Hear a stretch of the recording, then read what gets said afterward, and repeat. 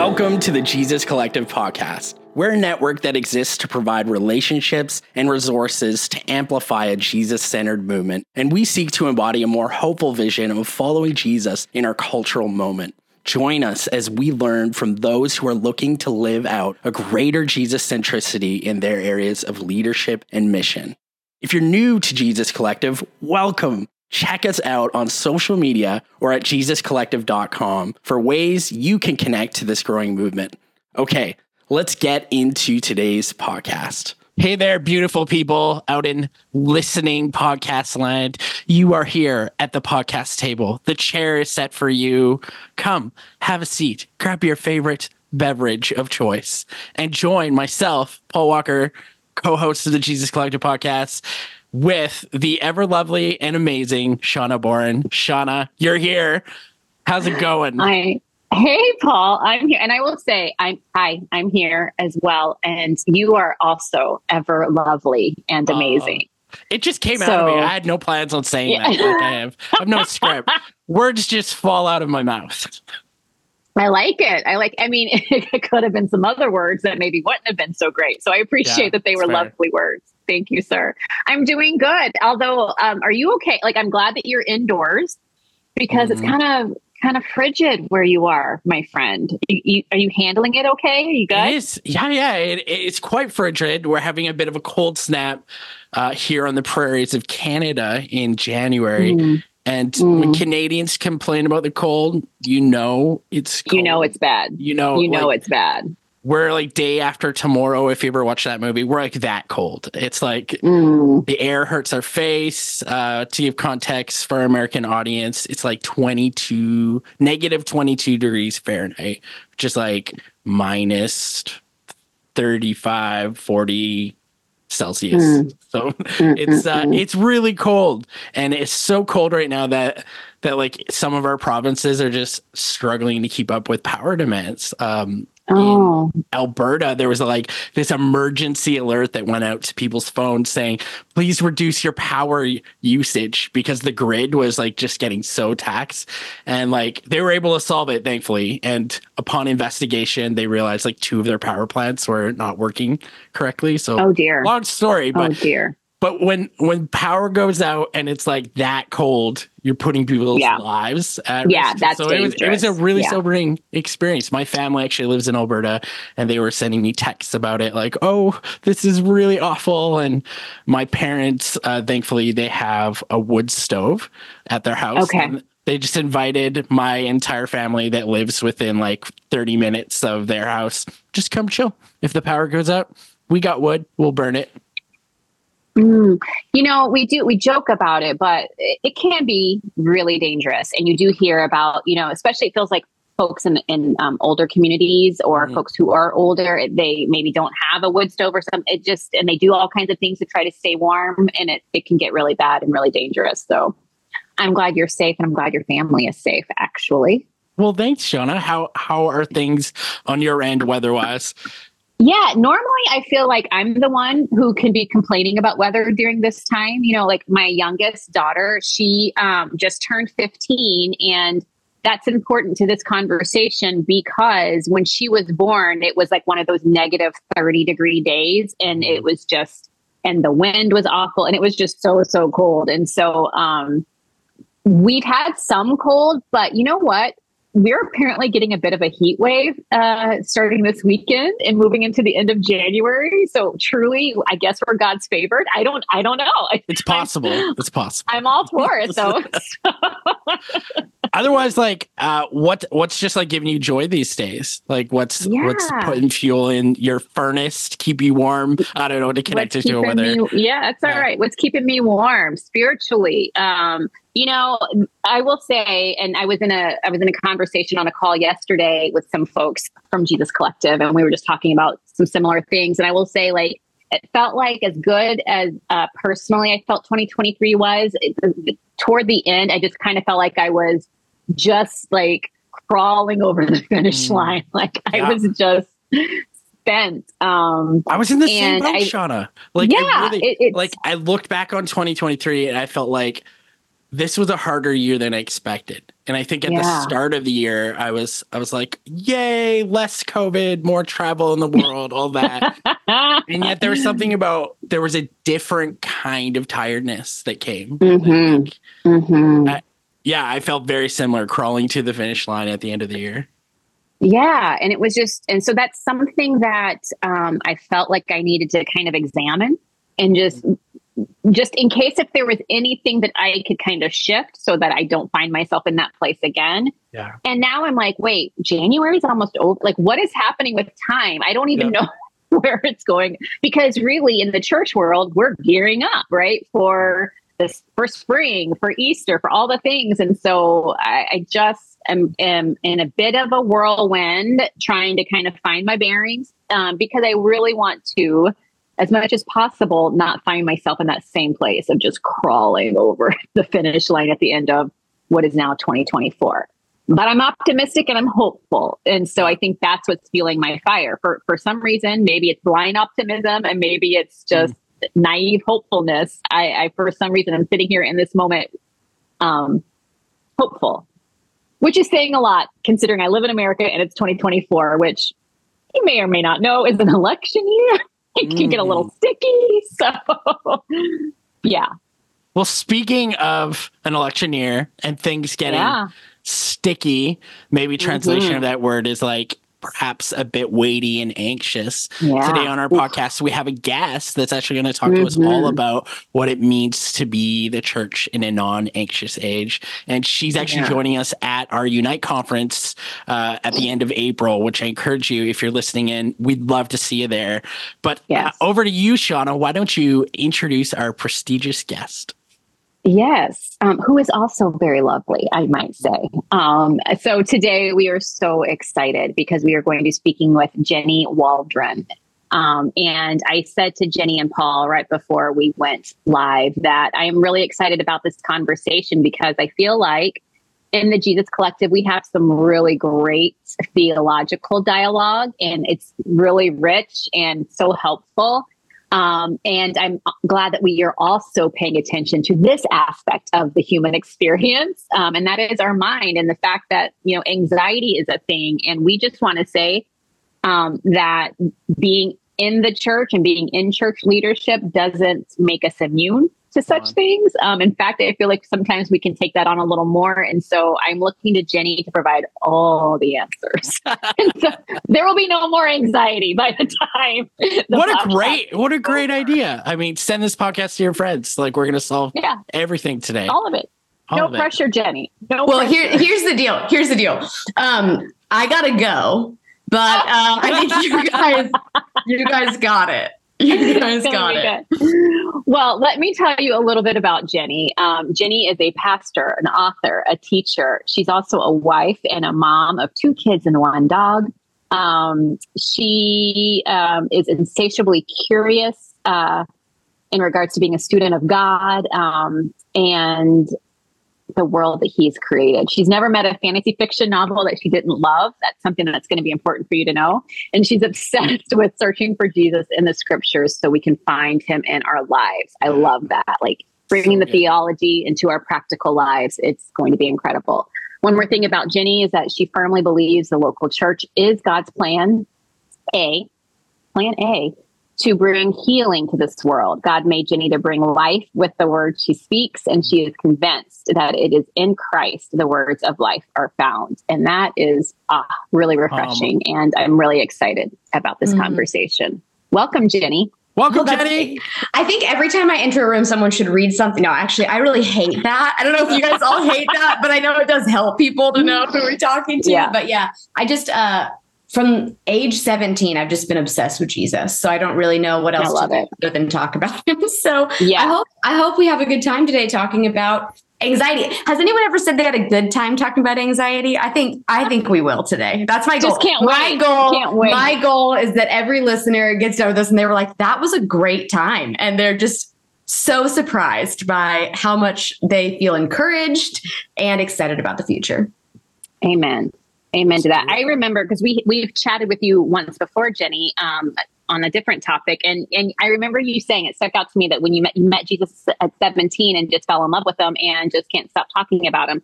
I love that. And I think that radiates just in your speech. And I really feel like the listener is going to hear that and they're going to get excited. So it could be anxiety. It could be anything. And I think you're going to bring the excitement. So I think we should get into it. Well, I think we should. Let's go. This is going to be great. Well, let's get into it. First question for you today, Jenni, is could you share a bit about your personal story around anxiety and this thing that we call the mental health crisis? Like, how does this relate to your story? We've heard a bit of your story, like you're 17, by Jesus.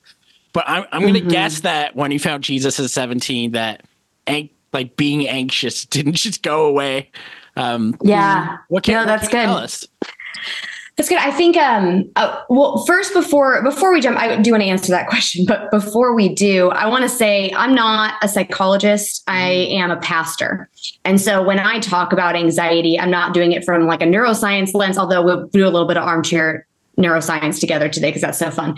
I'm not a psychologist, but I do have a little bit of training and I 100% have experience in what it's like to walk with people and to experience anxiety and other things in my own life. And so I just think that's important because there are a lot of people out there who are trying to come off as you just don't know. It's actually harmful to try to be someone that you're not.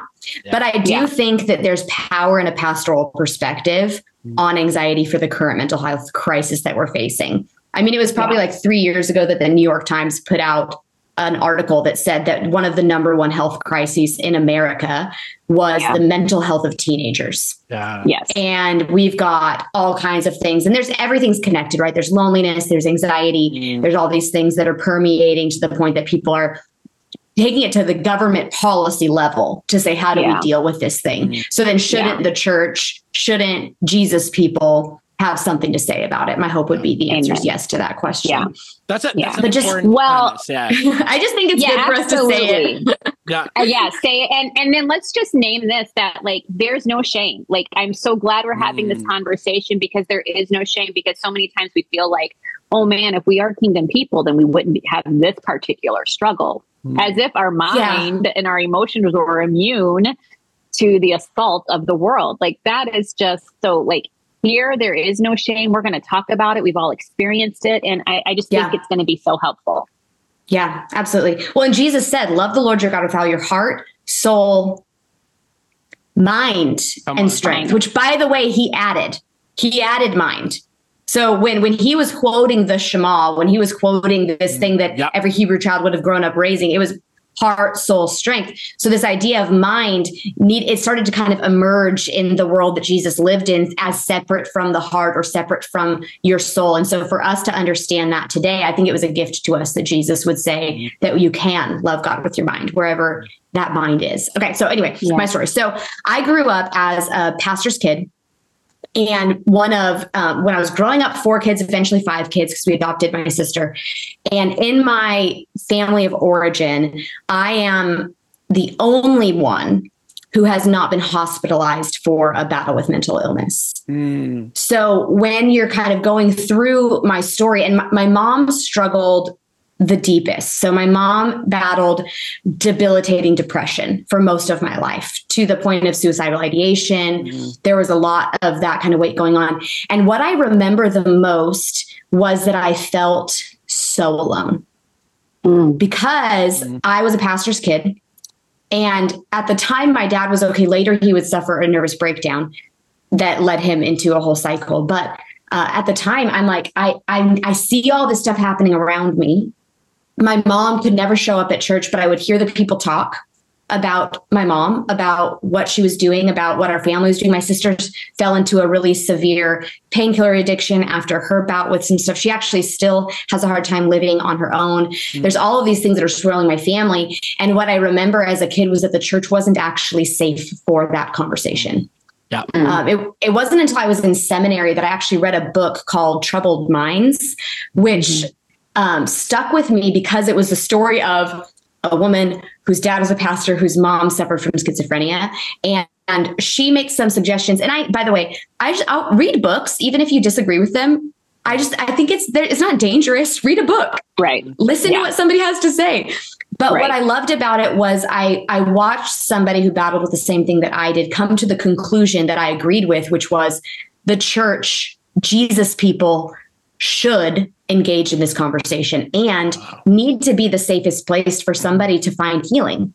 And so going through my story, watching my family really crumble under the weight of not having any avenue, when I became a young pastor in my early 20s, people started to have this battle with anxiety that would become more public, or bouts of depression that would lend them to go to the ER and end up in the hospital. And at our church, I ended up being the pastor that would be sent to do hospital visits because I was kind of the only one on our team who was comfortable enough, as strange as that sounds, with someone who was battling a mental illness.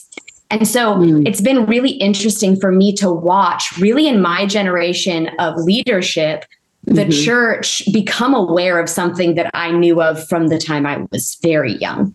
And so that's been really interesting for me to see. And it's very generational. I don't know. I mean, just like perspective from where I sit, there's the Gen Xers. I don't know that there wasn't anxiety. I mean, I hear some of the stories and I'm like, I think maybe that would be called anxiety, or I think that would maybe be called depression. But at the time that wasn't safe. So then with millennials, even I was Gen Y. They took away my generation. Oh no. I would like to file a formal complaint. So what are you now? They call me. Sign the petition. I can't even say this. I'm an elder millennial. Isn't that elder? Elder. Okay. Anyway, I'm an elder millennial. But even in my generation, I guess Paul and I, Shauna, you're in there too. We are really no. I'm Gen X here, loud and proud. I just thought you were a Gen Zer. I thought you were a Gen Zer. Okay, so we're in this space. That's because Shauna never ages. She is evergreen as well as ever lovely. So. Ever lovely, evergreen wine. Oh, our church. Okay, anyway, keep going. So anyway, the point is this: I'm watching even millennials become more and more comfortable with being vulnerable about where they're at. Yeah. So then Gen Z comes along and they're like, listen, everything about my life's an open book. There are zero boundaries. And then now these people are becoming adults, like legit real adults that have mortgages. Yeah. So now we're sitting in a space where... Okay, hold on. I got to stop you there. They don't have mortgages. They have rentals. Okay, that's a good point. Let's be real. They can't afford mortgages. They can't afford it. They're moving in with their parents. They are. But my point is they're 28. The oldest Gen Zers are 28. Wow. So now we're watching millennials coming into their earning years. They're like now, by the way, a study just came out. Millennials are like, they are giving more. They are serving more. They're like the core of the church and the volunteer force of America. I don't know what it's like in Canada, but I have the America stats. So millennials are really coming into like the middle. They're now the backbone, right? Xers are kind of coming into, they're like, let's go on some trips. Let's travel the world. So Zers are now the ones that are like, so what do we need? So we're asking the question as we're parenting Gen Z, Gen Alpha, as we're raising up teenagers in that, how do we reach those people, some of them adults, who are sitting in a place where they don't have the ability to truly function at the level that generations before them that did? Because I feel like there's this, it's almost as if whatever happened in Gen Z, the floodgate opened into the millennials who started to have language for it. And then it came into the Gen Z world. And now they're like almost like broken by it. Like, how do I get a job? I can't even make a phone call to order pizza. Right. So that's what we're watching happen as like symptoms of this thing. But that's just like how other people in conversation would describe it. But to some degree, what I really think it is that we got to a place somewhere in the Western world where we felt like our emotions, our problems, everything needs to be disconnected from our faith. Because if I have something that is bad or hard or feels bad or feels hard, then we could go deep into the theological roots of where this comes from. But somewhere around the 1950s, that started to be said, then you're actually a weak Christian, let alone a weak person. Does that make sense? Yeah. Totally. And so then it's not safe. So now I come and I want to be able to bring this thing, or even, we're watching, how far does this go? We're watching pastors crumble. We're watching people who are leading other people. We're watching counselors crumble. So the crisis is big. It's far reaching. And there's a lot we can talk about for how we can approach it. But I kind of wanted to give a scope for how does it look and how does it affect the people in like my congregation. Is I am watching this. We actually did a series this fall, a teaching series called Peace of Mind. And we talked about Jesus and mental health. Nice. And so when we first started, you guys, what do you think? Like do you think people want to come to that series? Like, nope. We sat in a room and we're like, okay, we're going to do this out of faithfulness to the Lord. Like we are going to do this series because we absolutely have to talk about this and we need to reframe the conversation through Jesus. So we're like, okay, we're going to do this. So the first 2 weeks of the mental health series at our church, at the campus that I lead, we grew 60% year over year. Wow. And then there's been a consistent growth of 30% year over year every single week since we started that series. Mm-hmm. And we got up there and I was like, okay, listen, here's what the series is not. It's not going to be a bummer. We're not going to sit here and talk about how sad we are, but we are going to talk about the real issues and see how Jesus has real healing for it. And I guess I'm here to say like the church is ready for it. Yeah. For us to have conversations that are real about the issues that are plaguing our whole world, let alone specifically, I would say, the people who are in our churches. So when I'm coming at it from a pastoral lens. Yeah. Mm-hmm.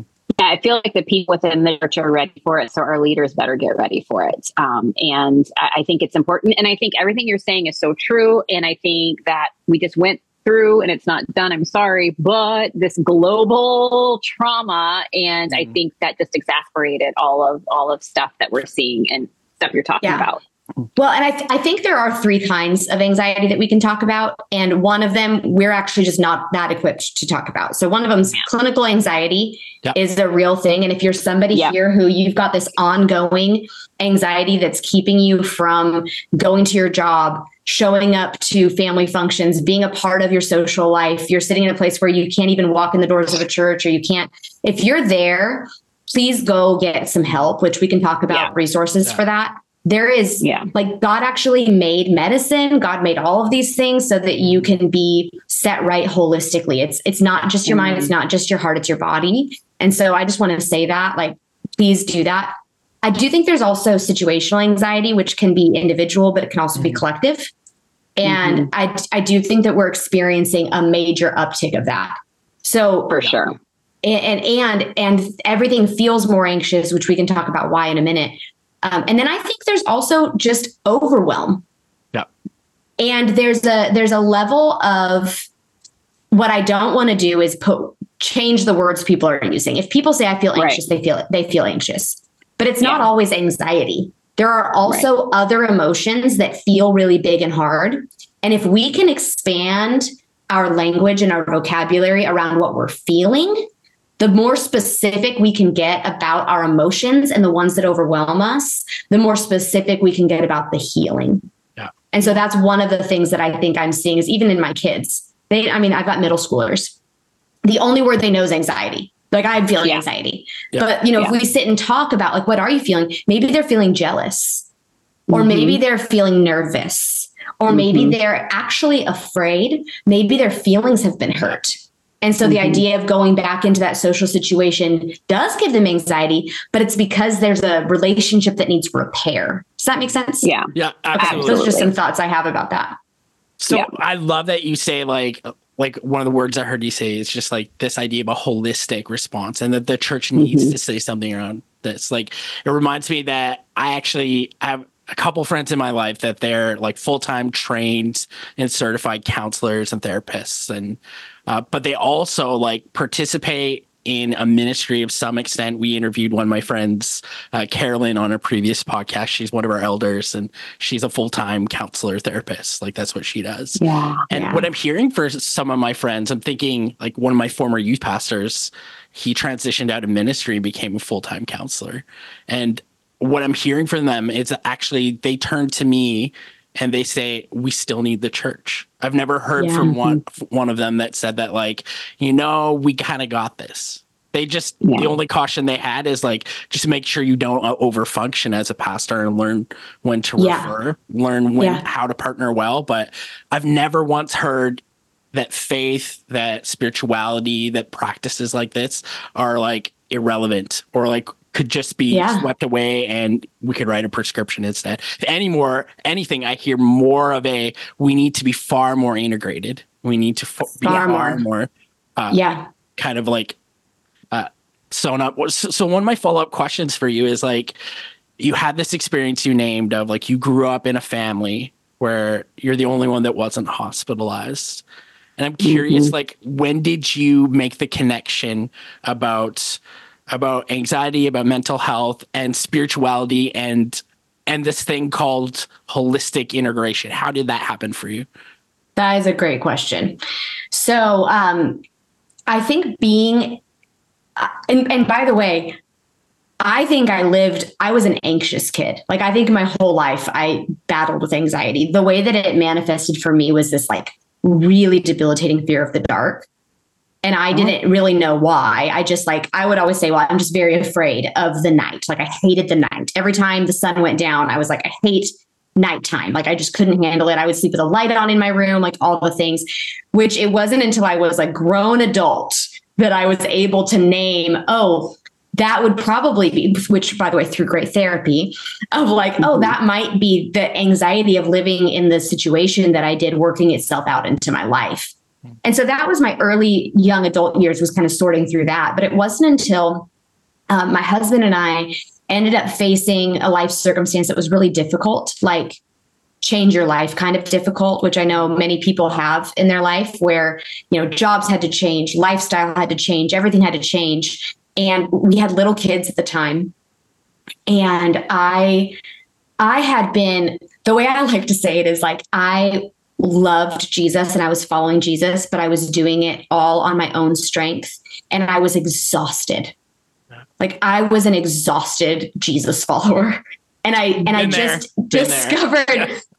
discovered that like, it wasn't just this like on my own strength thing. So what ended up happening was after this event, my husband and I went and saw a counselor, and we sat with the counselor. And I write about this experience in a book that I wrote for our church in 2017. It's called This Side of Breathing. And it's all about how the Holy Spirit is oxygen for your soul. And so I learned, we're sitting in this thing, and really we were there. And I'm thinking, this counselor is going to solve my problem. Like, I am paying you by the hour to solve my problem. This is what I came in, and I'm a fixer. Like, I'm a doer, I'm a get her done kind of situation. I'm like, give me the information, I will apply it, we will get an A.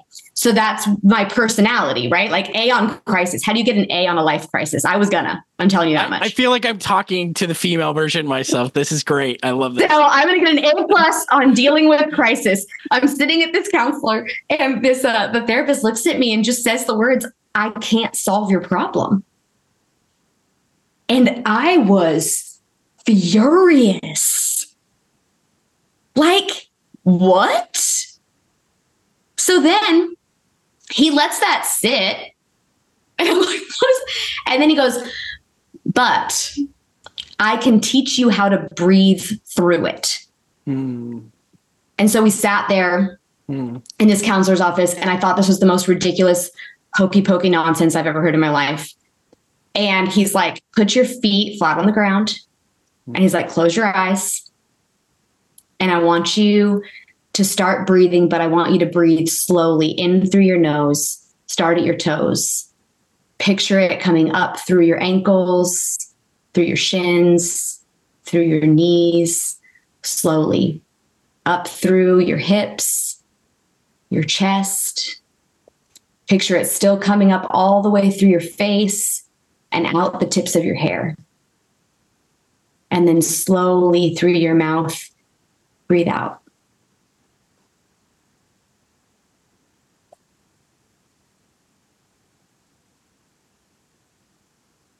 And there's something about that moment that it just clicked for me, that while I was breathing, I was surviving these moments of crisis that I was facing. And I started to think more clearly. my heart rate slowed down. Mm-hmm. My body started to relax. And I realized that maybe for the first time that time would go on, that the story was still being written. Mm. And at the time I was like, this is magic. And then I started to study in the scriptures, like, which I really like magic. Harry Potter's pretty fun, but like I started studying in the scriptures that the word for breath and spirit in both Hebrew and in Greek are interchangeable. And any time that the scriptures are talking, even when Jesus talks about receiving the Holy Spirit in John's gospel, it says that he breathed on them, on the disciples. And so there's this like power that started to come in of like, okay, if there's something there, is there something beyond it? And so I started to explore this idea that there might be tools and ways that I can learn to receive a different type of response to the anxious moments of life, to the things that are overwhelming. I tell this story about going scuba diving. Have you guys ever been scuba diving? I cannot swim that well, so I will probably never try that. Okay, my husband can't swim either, but he loves scuba diving. He says he swims to survive. But here's the thing: you're not supposed to stay on the surface. You can go down into the depths. It's totally fine. Have you been scuba diving, Shauna? No. And here's the thing. I was not made to go down into the depths. That is not my jam. Okay. I will enjoy your story. Okay. But I ain't doing it. Okay. So we go to, this is after this whole thing. I've like gone to this counselor and like have this whole thing. We go on a vacation. So we go to Mexico and we go to this resort and they're like, we can teach you how to scuba dive. So they put us in this 5-foot deep pool in the resort. And they're like, here's how you use the oxygen tank. Here's how you do all the other stuff. It's going to be great. You're going to love it. So there's like, this 18-year-old kid is teaching me how to not die in the bottom of the ocean. So then I'm like, great. So then I'm like, I've nailed this. Like if you know how I get straight A's and I was probably the greatest resort guest, the best student that exists in the world in this scuba diving class. So then they take us out on this like bus to the actual ocean. They put us on a boat. We go out and we're like on the real ocean. And the real ocean, they're like, here's what you're going to do. You're just going to go in it. So I was like, great. See, this is the part I haven't thought through. Like, not just you're going to go under, like, I got to go in it. So then the instructor just goes, bye, and gets in the water and just like goes down into the, and it's interesting because the way you get into the water when you're scuba diving, when you're learning, like I thought it was like the Little Mermaid, Ariel, where you're just going to like dive in with your fins behind you. That's not how you do it. There's like a rope and you hold on to the rope and you go like 1 foot down and then you have to like adjust to the pressure. And then you go a little bit further down and then you have to like adjust to the pressure. You go a little bit further down, you have to adjust to the pressure. And the whole time, you're checking, is my oxygen working? Am I handling the pressure? Is my oxygen working? Am I handling the pressure?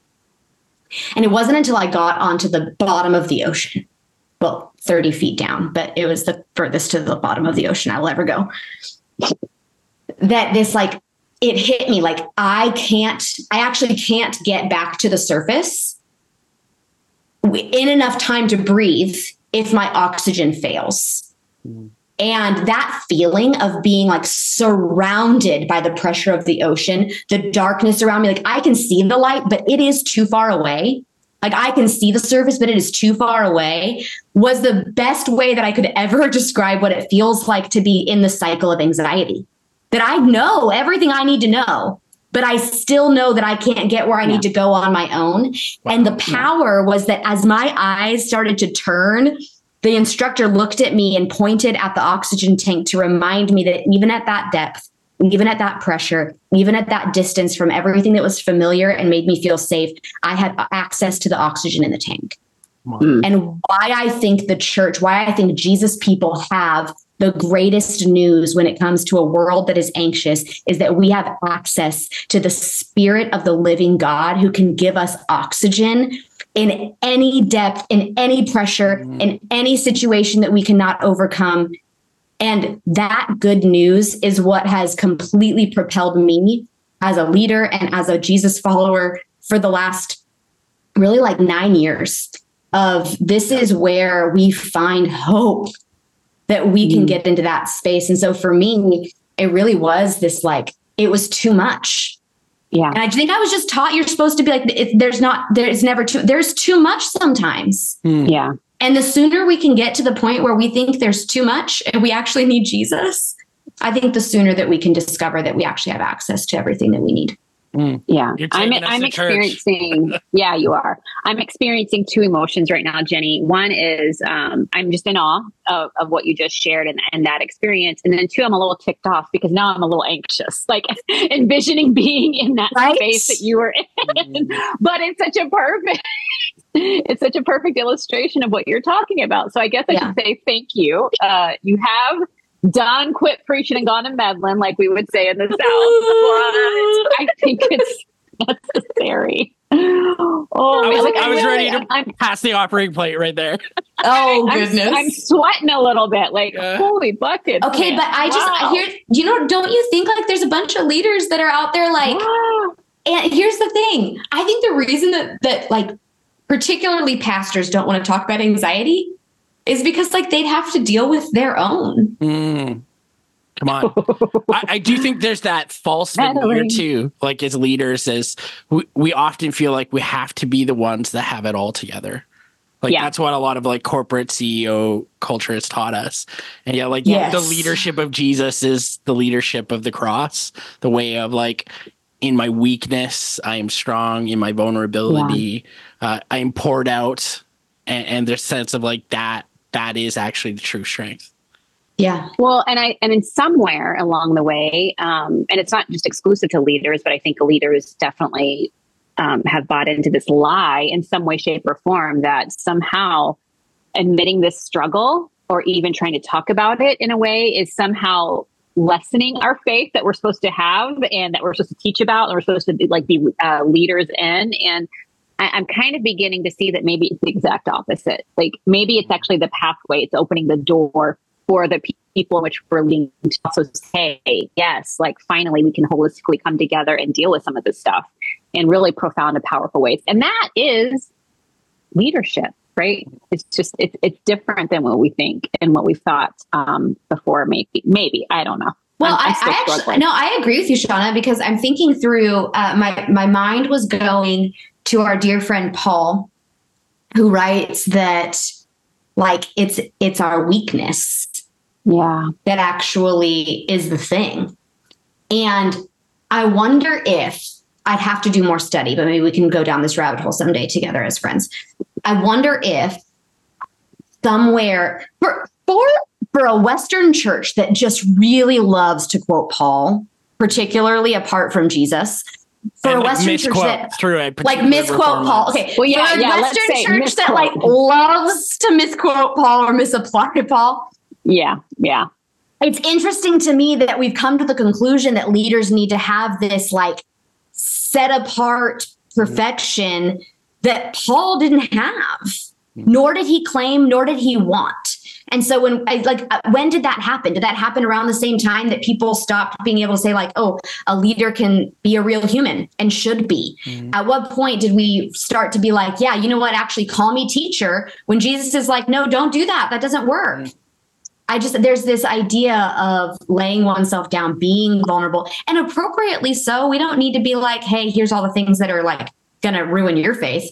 But can we boast our weakness a little bit more than maybe the generation before us did?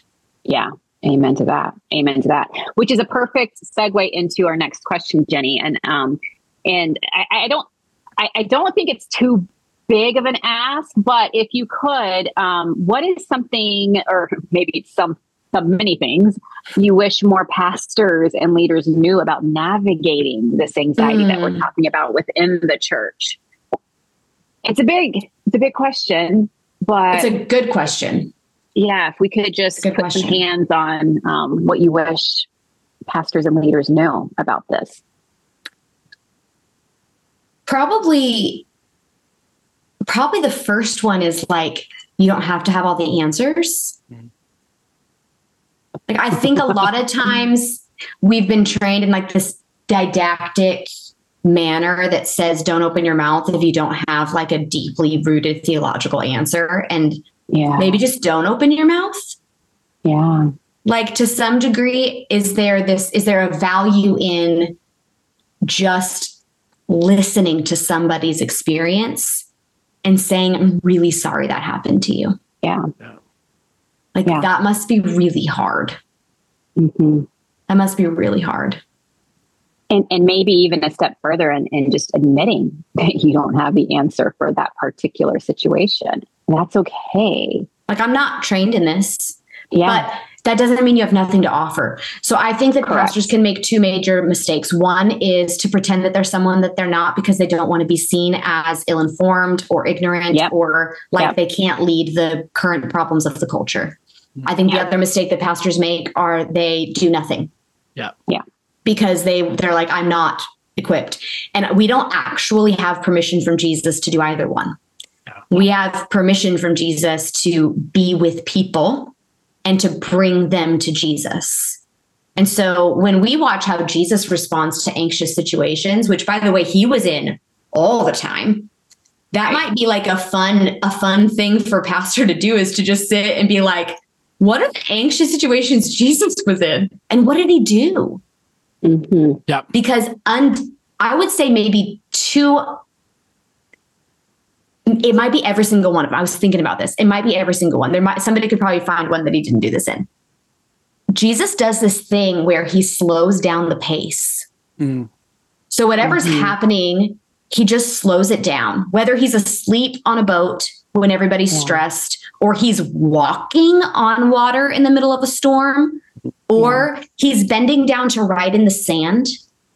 Whatever it is that Jesus is doing in a moment, or a guy's blind and people are freaking out and he decides to spit and make mud. Why? It's like Jesus is saying, you guys are in this big hurry.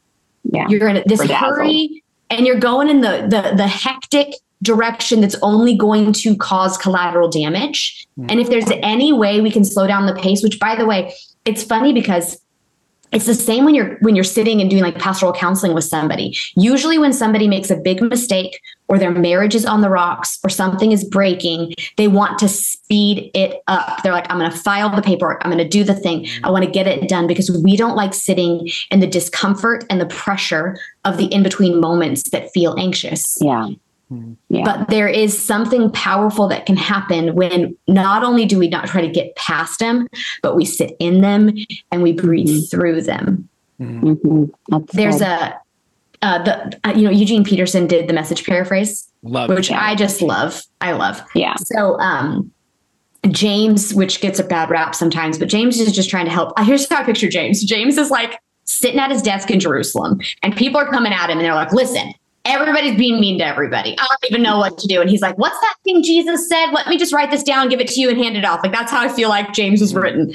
But the Message paraphrase, James chapter 1, it says this: to consider it sheer joy when pressures or when things come at you from all sides, that kind of feeling of all sides, because it's actually under pressure that your faith life is forced into the open and shows its true colors. But then it says this: don't try to get out of anything prematurely. Oh, dang. Yeah. So no scripture has shaped the way that I lead, both in my family and in our church, than that. Because the idea of I want to put a bow on the situation is almost anti-gospel. Yeah. It puts me in the place of the hero. It puts me in the place of Christ. Instead of saying like, one, Jesus already did all the stuff that needs to be done. And so now we're sitting in the middle until the story comes to its conclusion, the natural, already set conclusion. But in the middle, it feels bad. But it's also in the middle that you have the most life change, that you have the deepest bonds that are formed through these shared ordeals of life. I just would hate for pastors to miss out on the sweet moments of like somebody breathing and seeing Jesus in a new way, because you just wanted to get past the thing that was uncomfortable. Yeah.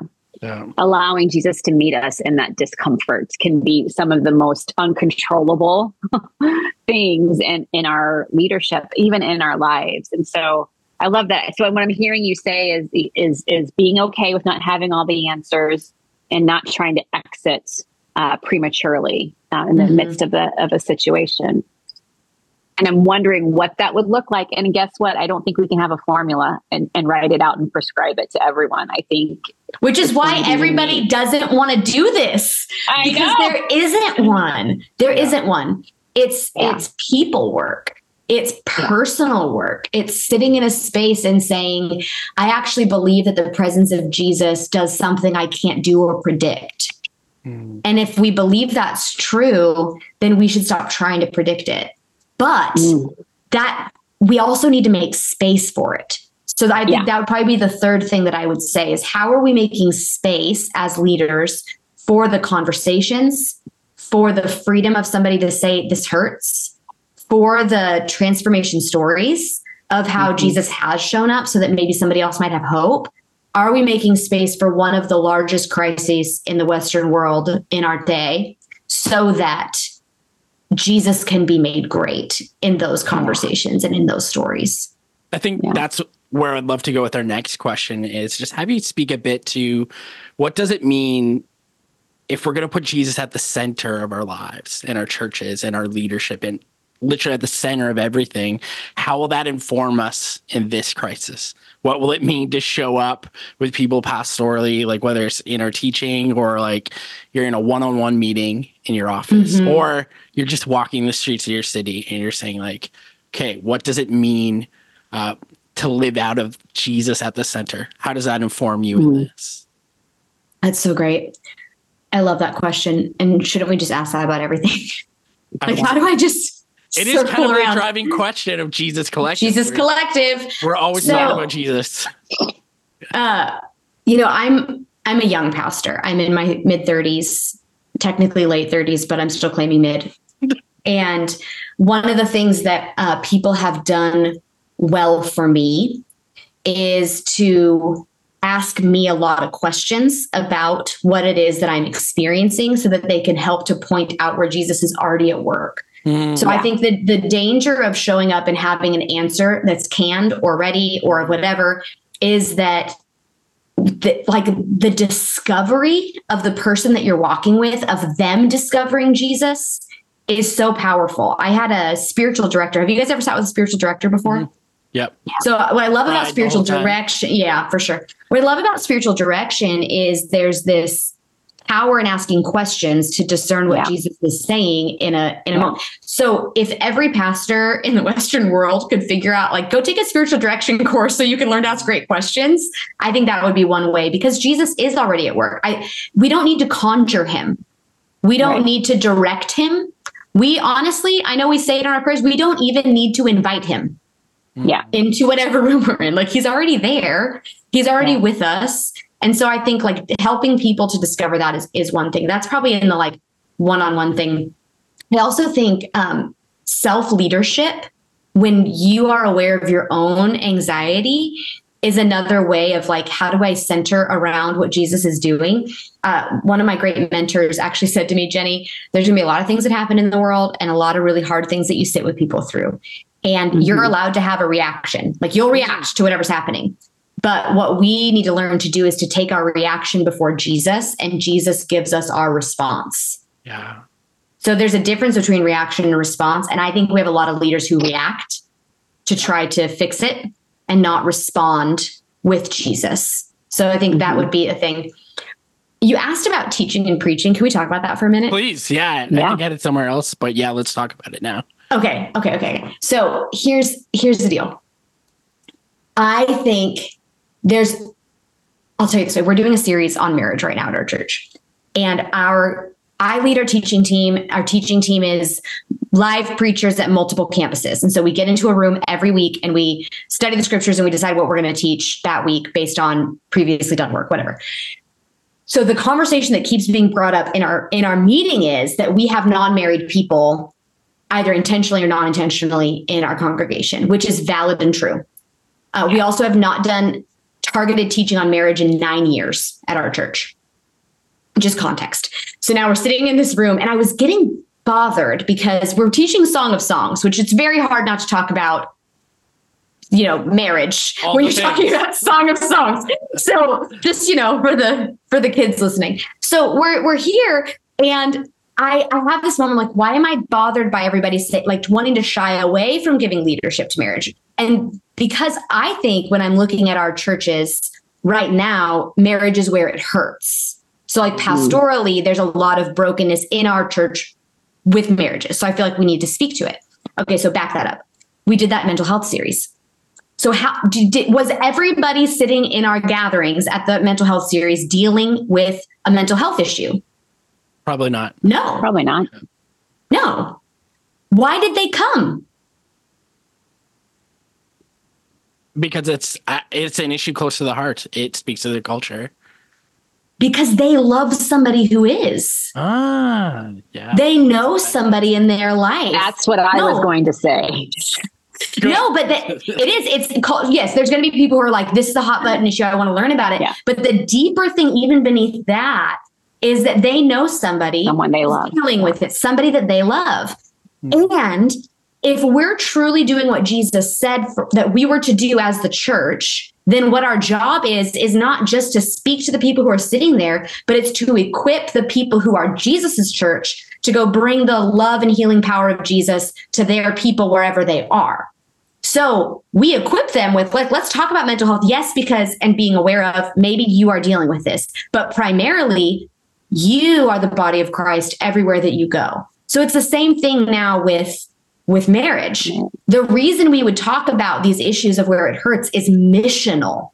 Yeah. Like missional. So when I'm thinking about teaching, when I'm thinking about anything, if we just go internal and introspective, I think we need to go internal and introspective because we need to actually truly meet people where they are. But if we stop there, we will miss it, because then the arrows of everybody's hearts turn in, their world gets smaller, and actually what we will end up with is more division, not actually more healing. Somehow we need to say Jesus sees you, has healing for you, and is sending you to go out into the world as wounded healers, as Henry Nouwen would say. Yes. Yeah.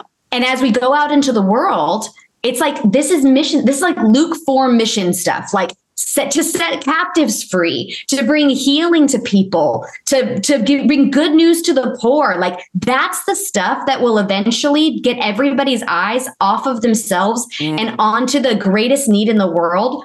I just have never seen somebody who's like really going after mission in a way that's transforming their life, that is allowing themselves to be pulled back into the cycle of anxiety over and over again without dealing with it. Does that make sense? No, that makes tons of sense.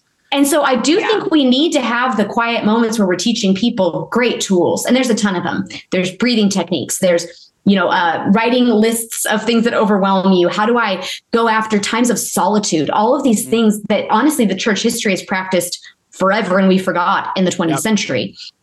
Those things are drastically needed only if they heal you so you can go. We have to go out with missional intent.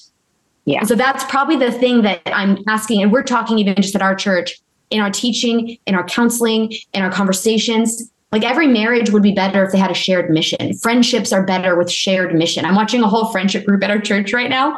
We host an entire weekend. They're there the whole time. They're like, everybody will be welcomed so well because we want to do this together. And they're getting healthier. Their relationships are getting healthier. Their businesses are getting healthier. I think we've gotten, and COVID didn't help. Arrows in, arrows in, arrows in. And so anything that was deeply hidden, it got exposed, which is good. It is good to expose the hidden things. Yeah. But Jesus actually doesn't just leave us exposed and wounded. Yeah. He actually, the Good Samaritan story tells us that when we were stuck on the side of the road, exposed, naked, broken, Jesus came along, bound up our wounds, put us on his own donkey, whatever it was, get you to the inn, paid for everything that we needed to be able to be healed so that we would walk out with a story that says our God actually heals. Yeah. Mm-hmm. So that other people can experience it too. Mm-hmm. Yeah. It's so simple, yet so powerful. Your statement that Jesus sees you and he has healing for you. And then with that, we go out and we share that. And so I'm wondering, without breaking confidences, of course, if you can share some of these, I don't want to say success stories, but stories of transformation, like just to encourage our audience of places in which you have seen people allowing the master to see them and to bring that healing toward them, and then how that brought transformation? Yeah, that's a great question.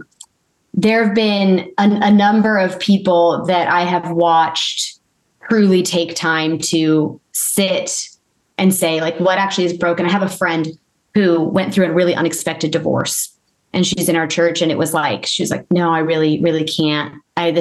She fought so hard, and it just was a no from him. And so she was sitting there and she was like, what am I supposed to do now? Because she's somebody that God has used to be a great voice in our church. And so she felt kind of at that point like she was almost unable to do the things that she needed to do, which nobody said to her. She just felt that way. And so she kind of sat in this space. And there's a prayer by Father Thomas Keating called the Welcome Prayer. Have you guys heard this one? Yeah. It starts with welcome, welcome, welcome. I welcome everything that comes at me today because I know it is for my healing. And so my friend, she started saying that prayer every single day. She'd wake up in the morning and she'd say, welcome, welcome, welcome. I welcome everything that comes at me today because I know it's for my healing. And she actually has the whole thing memorized. I can't do it. But it was pretty interesting because she ended up going to seminary, and she started like a divorce care group. She started multiple, like Celebrate Recovery. Yeah. For people in our church. She started these classes where people were studying the scriptures together so they could find Jesus in them. The Jesus XP thing that we kind of talked about. She started a bunch of Jesus XP groups. She's actually getting together with a group of people in her neighborhood because they want to bring healing to their neighborhood. And it was really funny because at one point she was like, before in my marriage, I felt almost like, because her husband didn't follow Jesus and didn't really want to be a part of mission. She's like, I think I thought that was the end, like that the end of our marriage was like the end of whatever God wanted to use me for, but it was actually the beginning. The beginning. And I think that framework for people, and not that, but doesn't God work in those moments where we feel like we've been knocked down and we can't get back up? And then actually it's at the end of ourselves that we find the beginning of Him and we can move forward into all of these new things. And so that's been really cool. I'd like to share one other one. It's about my mom. Please do. My mom. Oh, so, we got to circle back to that. So my mom, it's really interesting because my whole life, she really felt, she didn't have a place and she couldn't connect and she couldn't really tell anybody. So she just suffered silently. As I got older, I learned more about her story and just the traumas in her life that she never had anybody to talk to about. And just what that does to somebody when you've got something stuck inside and you can't ever get it out. And she ended up, she met a Catholic priest, and this priest started talking to her about like healing and like, hey, there's actually a way that you could experience Jesus in a new way. And she was like, well, what would that look like? And she ended up going to this like retreat. And at this retreat, which by the way, my mom would have never done anything like this. She didn't leave the house. So the fact that she like got in a car and drove to a place and she met somebody who just said, just let me listen to your story. That's all they did. You guys, they listened to her story. That's it. Wow. They just listened to it. She came back changed, like totally changed. We had these letters that we wrote back to each other, and she was able to say stuff that I have never heard her say. And she's like, this is just what God's doing in my life. I had never heard my mom talk about God, because she just struggled. It wasn't that she didn't have faith. It's that she was just drowning all the time. And the power of letting someone hear your story and then moving past that, for my mom, it set her free. And so that was just a really powerful thing in my own life, to be able to see her in a brand new way. And then, watch. It's fun because now all of her sisters are older than her. They all live in her town. And my mom's the one that drives them all to their appointments and gets them all of their prescriptions and makes sure that everybody gets where they need to go. She cared for her mom as she was dying. And she just found this mission inside of her that drew her outside of herself. And I've seen that story over and over again. And by the way, she still needed medication. She still needed all those things. Sure. Yeah.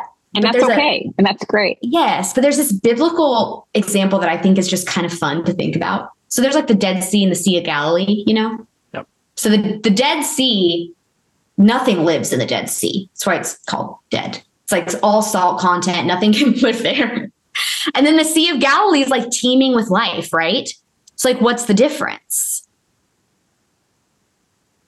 Well, the Sea of Galilee has rivers that flow in and rivers that flow out. No. The Dead Sea only has rivers in, none out. So the only way anything can change is through evaporation, and then the ugly stuff just stays. And I think that's what we're seeing in people. And I've just seen this deep connection between people. They have to have their story heard. They have to be seen by Jesus and feel seen by Jesus. And they do that really by being seen by Jesus people. Yeah. But then it has to be like so fast. Like, how do we get them? What's their passion? Where does it hurt? What's the mission? How do we activate people to be going after the things that God created them for? Or else why are we still here? Yeah.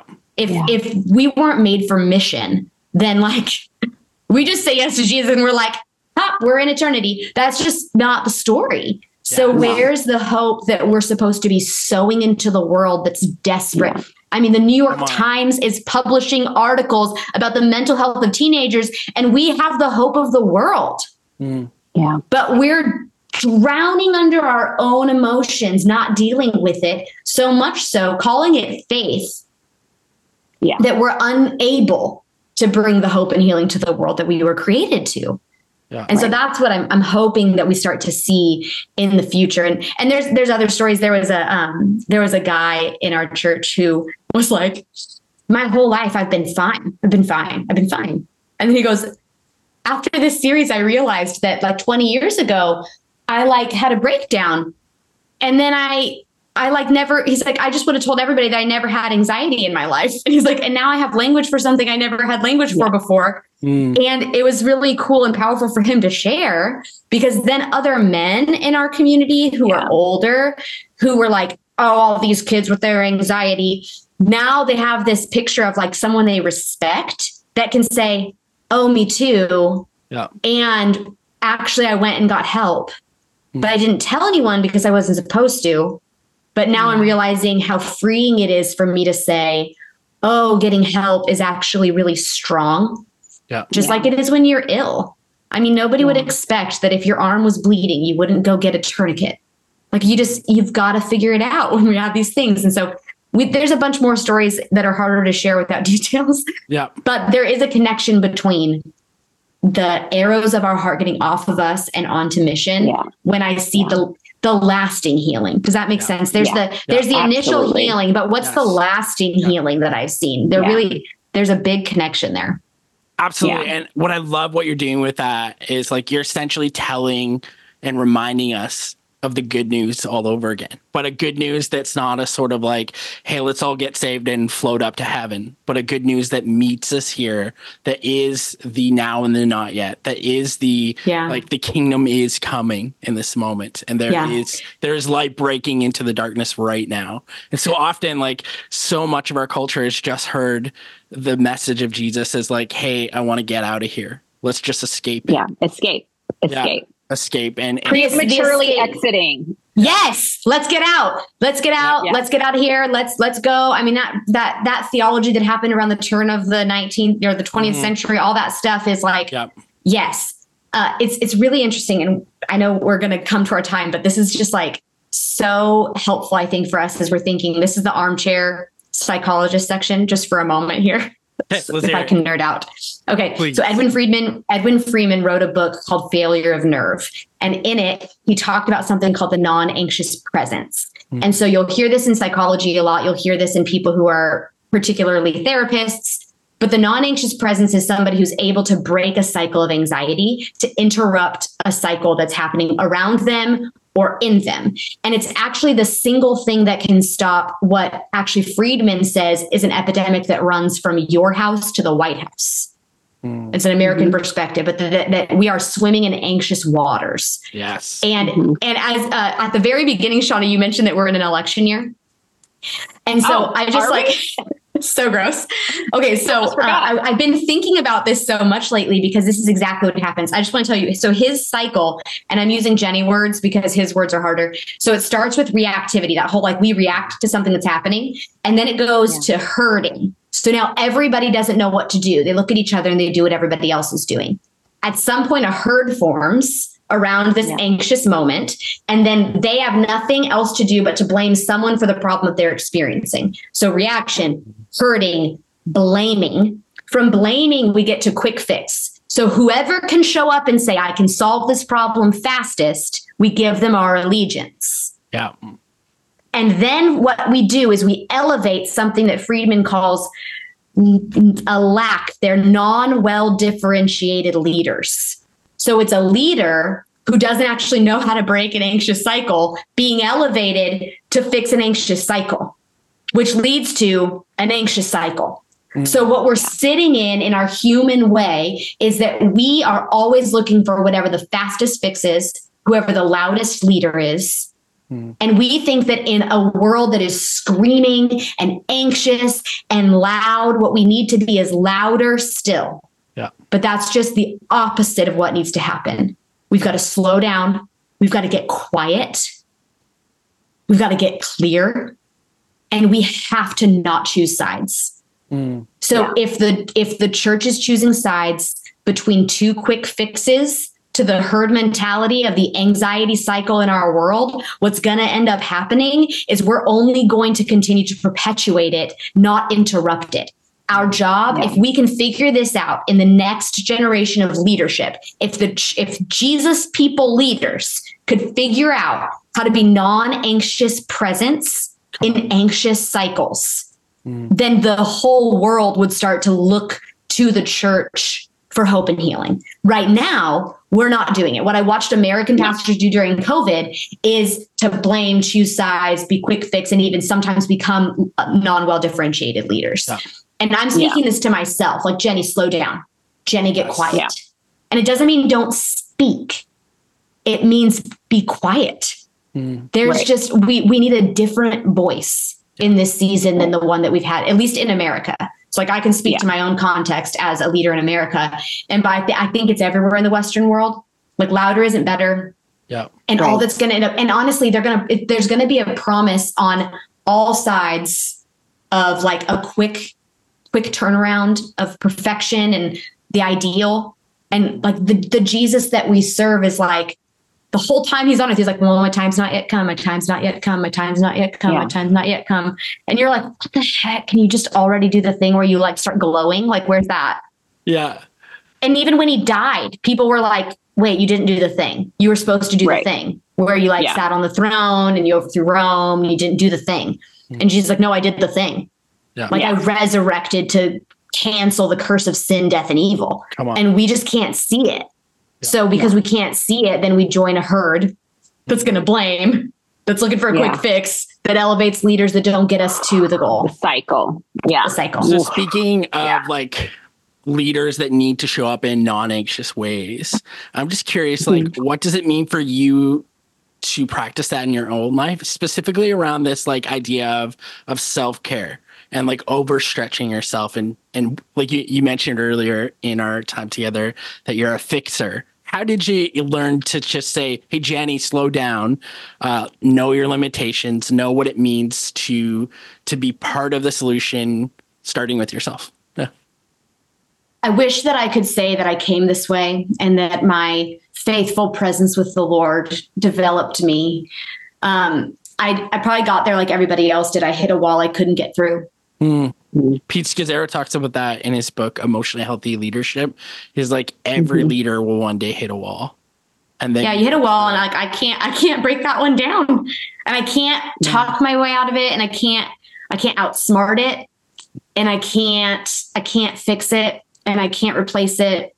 I can't even like go back in time. I can't go forward in time. Like there's just this through it thing that you have to learn. So, I mean, I think it feels like it would be hard for those of us who run real fast to get here without hitting a wall. But I really hope that the next generation of leaders don't have to, if we could learn how to pass it on. But yeah, you come to the end of yourself and your leadership and you're like, I actually physically can't do it. And then at that point, I think you either quit or you adapt. And by the grace of God, I think I just am too stubborn to quit. So I figured out, like, I'm going to have to figure this out. And I mean, it helps when you love people who are going through hard things, because when you naturally love somebody you're going to sit with them different than when you're disconnected from somebody. Yeah. So I think letting people into your life, there's this thing that goes, I'm going to piss some people off. Can I say that word on here? Yes, you can. Totally, please. Oh, okay, no. Great. Okay, so I'm going to piss some people off. In my seminary, they were like, listen, pastors, don't make friends with people in your church. And I'm like, I've heard that all the time. I'm like, that is crap. I think that's total, utter crap. Yeah. Because I don't know how you truly, authentically lead people that you don't allow into your life. Yeah. And I think that we've seen plenty of the negative fruit of that one. Yeah. So I'm just like, listen, let people in your life. They will shape you because you're with them. Jesus, the same spirit that raised Christ from the dead lives in you, also lives in those other people who follow Jesus in your life. Yeah. And it turns out that spirit's drawing you all the time. And so if we can learn to recognize it in one another and not create distance between leaders and people in the church, not create weird divides, blur the lines that people tried to make really, really solid, we're going to get to the point where we start to learn like we're just people walking through it. I would like to tell you where I'm terrible at this.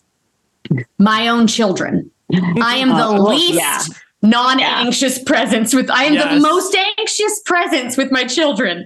And it is really funny. It's just like, you can press my buttons with my children. That will happen to me.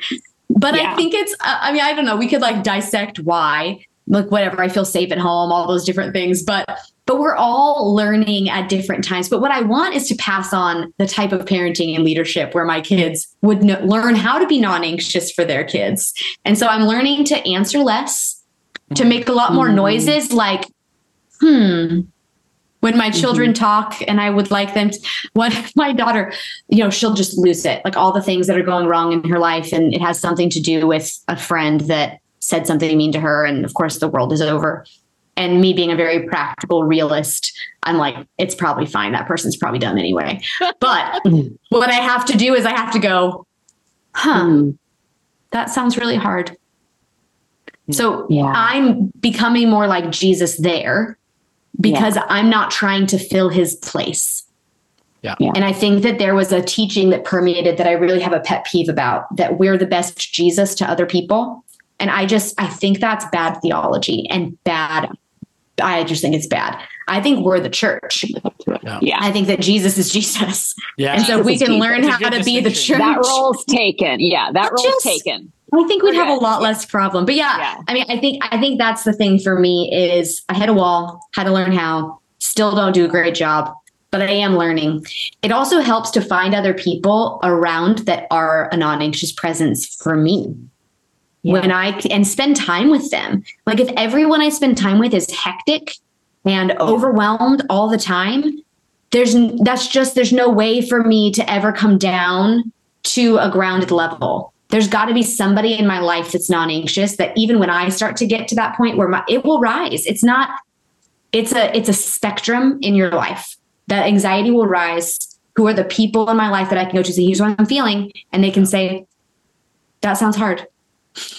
Yeah. And I can be like, yeah, that is hard. And it is amazing what not trying to fix it and just saying that will do. Most of the time, a hug and then that sounds hard is the best pastoral care you ever give somebody because that's not what people get in the world. Yeah. Yeah. It's the presence, right? Yeah. Holding space for people. Absolutely. It interrupts us. Like that's what that counselor did for me. The cycle was going in my head. There was only one way out. The only way out was that I break down every wall and fix the problem. And he interrupted the cycle by teaching me to breathe. Yeah. And so we've got to learn how to do that for each other. And eventually you'll get better at doing it for yourself. That's the same thing as you interrupt the downward spiral in your mind. But if we can learn to do that for one another by these unexpected moments of presence. I'm thinking of, there's a pretty famous mantra that talks about the only way out is through. And I feel like we're saying, you know what, maybe not, maybe another way out truly is to sit and to wait and to trust that the presence of God that is already there will meet us exactly how we need him to. And then he can help guide us to whatever is next. But when we're trying just to go through, I think we're missing the mark a bit there. It's like everybody's favorite book in the Bible, Habakkuk. Is that not your favorite? Is that not your favorite book in the Bible? My top 10. I'm sorry. Oh, okay. I'm sorry. It's like so it starts with my Spotify rap. No, Habakkuk. Starts with this: "How long, O Lord?" Yes. How long, oh, and then it ends with even if the flowers fade, even if everything forever is broken, yet I will praise the Lord. It's learning to sit in that tension that we find exactly. It's like Jesus in the garden. Yeah. I mean, we've got to get to these places. It's like, where does time slow down? I think when that time slows down, the like space between heaven and earth gets real thin. Yeah. And we just feel like, okay, God's actually got this. Yes. Yeah. Yeah. Jenni, this has been a lot of fun. I think we had said in the beginning, we wanted to have fun with this conversation and just break down those stigmas that maybe come with talking about anxiety within the church. And I think we've done that. And I feel like the three of us could probably converse for a few more hours. I don't know if our podcast listening audience will slow down enough to allow us to do that. That's on them. But in honoring that fact, I would love to close out our conversation with just a message of hope. I think you said a lot of encouraging things, a lot of real things. And so if you had to as much as we don't want to just put a bow on it and let it be done, but if you did have to leave the listening audience with just a message of hope, especially given our context in America this next year and just all the things, right, that we're all still dealing with worldwide, what would that message be? No pressure. No pressure, Jenni. I'll just do my go-to and tell you something Jesus did. So there's this moment in Mark chapter 4 where the disciples go out in a boat, and it says that Jesus is there and the storm comes up and it gets really wild. And it says in there, only in Mark, there's two things it says only in Mark's gospel really explicitly. One is it says that the boat was filling with water. And there's just something about that feeling that put me like right back on the bottom of the ocean. The boat was filling with water. And Jesus was in the boat. Yeah. He was in the boat. And at the end of that time, those who were thinking that they were going to sink got to watch Jesus be Lord of the wind and the waves. And they're like, who is this? Like, we have a God who, if Jesus were standing here right now in Canada, in America, sitting in Winnipeg in -22 Fahrenheit, wherever, he's there, and he did anything, literally, we would be like, who is this? Even if we know him, he's that big and he's that powerful and he's unbothered. It doesn't mean he's unmoved. They're different. He's unbothered because he knows what he's Lord of. And here's the thing that I think should give us hope, but also challenge us. Is it okay? Because I think they're the same thing. Yeah. In Mark's gospel, the other thing that it says, and I had never seen this until somebody pointed it out to me a couple years ago. It says they go out, although other boats followed. Yeah. So while they're sinking and their boats are filling with water and their eyes are sitting on the rising water levels, there were other boats in the water. And when Jesus stopped the waves for them, he knew that he was stopping the waves for the others too. And so we not only have a God that wants to heal us and provide for us and be Lord over the storms of our life, but he actually sees more than we see, beyond what we see. And he's concerned with more than we even know to be concerned with. And so when we come to the storms of life and we say, Jesus, I get it. My boat is filling with water and I'm overwhelmed. I'm going to say, I trust that you're the Lord of the wind and the waves. And as soon as we see him show up, I just pray and I hope that we start to notice and celebrate that he's doing it for other people too. And that our trust in him flows out from us into the whole world around us, to even people who don't even know that it was Jesus who stopped the waves for them. Yeah. So good. This has been just a fantastic conversation. My heart is full, and there's just so much that's stirred as you've just shared your life and your story, Jenni. So I just want to say thank you. Thank you for spending time and thank you. Sharing what you have in your life and what Jesus has done for you and through you. And you're just such a gift. And I can't wait for the opportunity that so many folks that are connected to Jesus Collective will have when they get to see you at Unite, because you're one of our key speakers. Let's go to Unite together. We're going to have so much fun. So please do that. You can register online at JesusCollective.com. And we'd love to see y'all out there. I can say y'all because I'm in the presence of Shauna, who has taught me the y'allness. Also, I grew up in Texas. I still say y'all. Yeah, there you go. Permission has been granted. Okay. Here's the thing. So if you are listening and you can get to Unite, do it. Bring at least, and here's the thing. You might be tempted to come alone. Don't do that. That would be a bad idea. It's like literally not the Jesus way. You have to at least bring one other person with you. Come on. He's always sending people out in pairs, but like, let's pairs multiply, blah, blah, blah, 72, bring everybody. Because I think that what we're going to experience there is going to be really pivotal and important for the next season of Jesus' church. Come on. Amen. Well, you heard it here, folks. And so I speak to you, our listening audience. If you made it this far, like, hey, thanks. We appreciate you. We're here for you. We want to hear from you. Feel free to reach out to us at Jesus Collective. If you have any questions, you can send them that info@JesusCollective.com. And thanks for tuning in. Here's to keeping Jesus at the center. God is at work raising up a movement of churches, ministries, and disciples all around the world that are passionate about advancing a more united and hopeful, Jesus-centered, Jesus-looking kingdom. If you're a listener today, I'm sure you can see and feel that.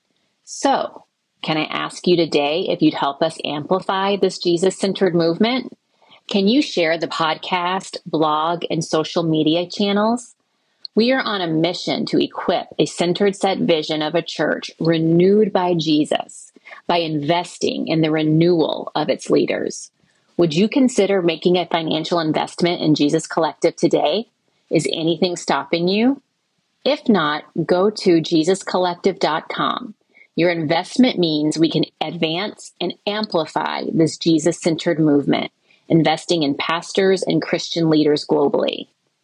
Hey, and don't forget to make sure to check out our website for upcoming events. We've got a ton of great things happening.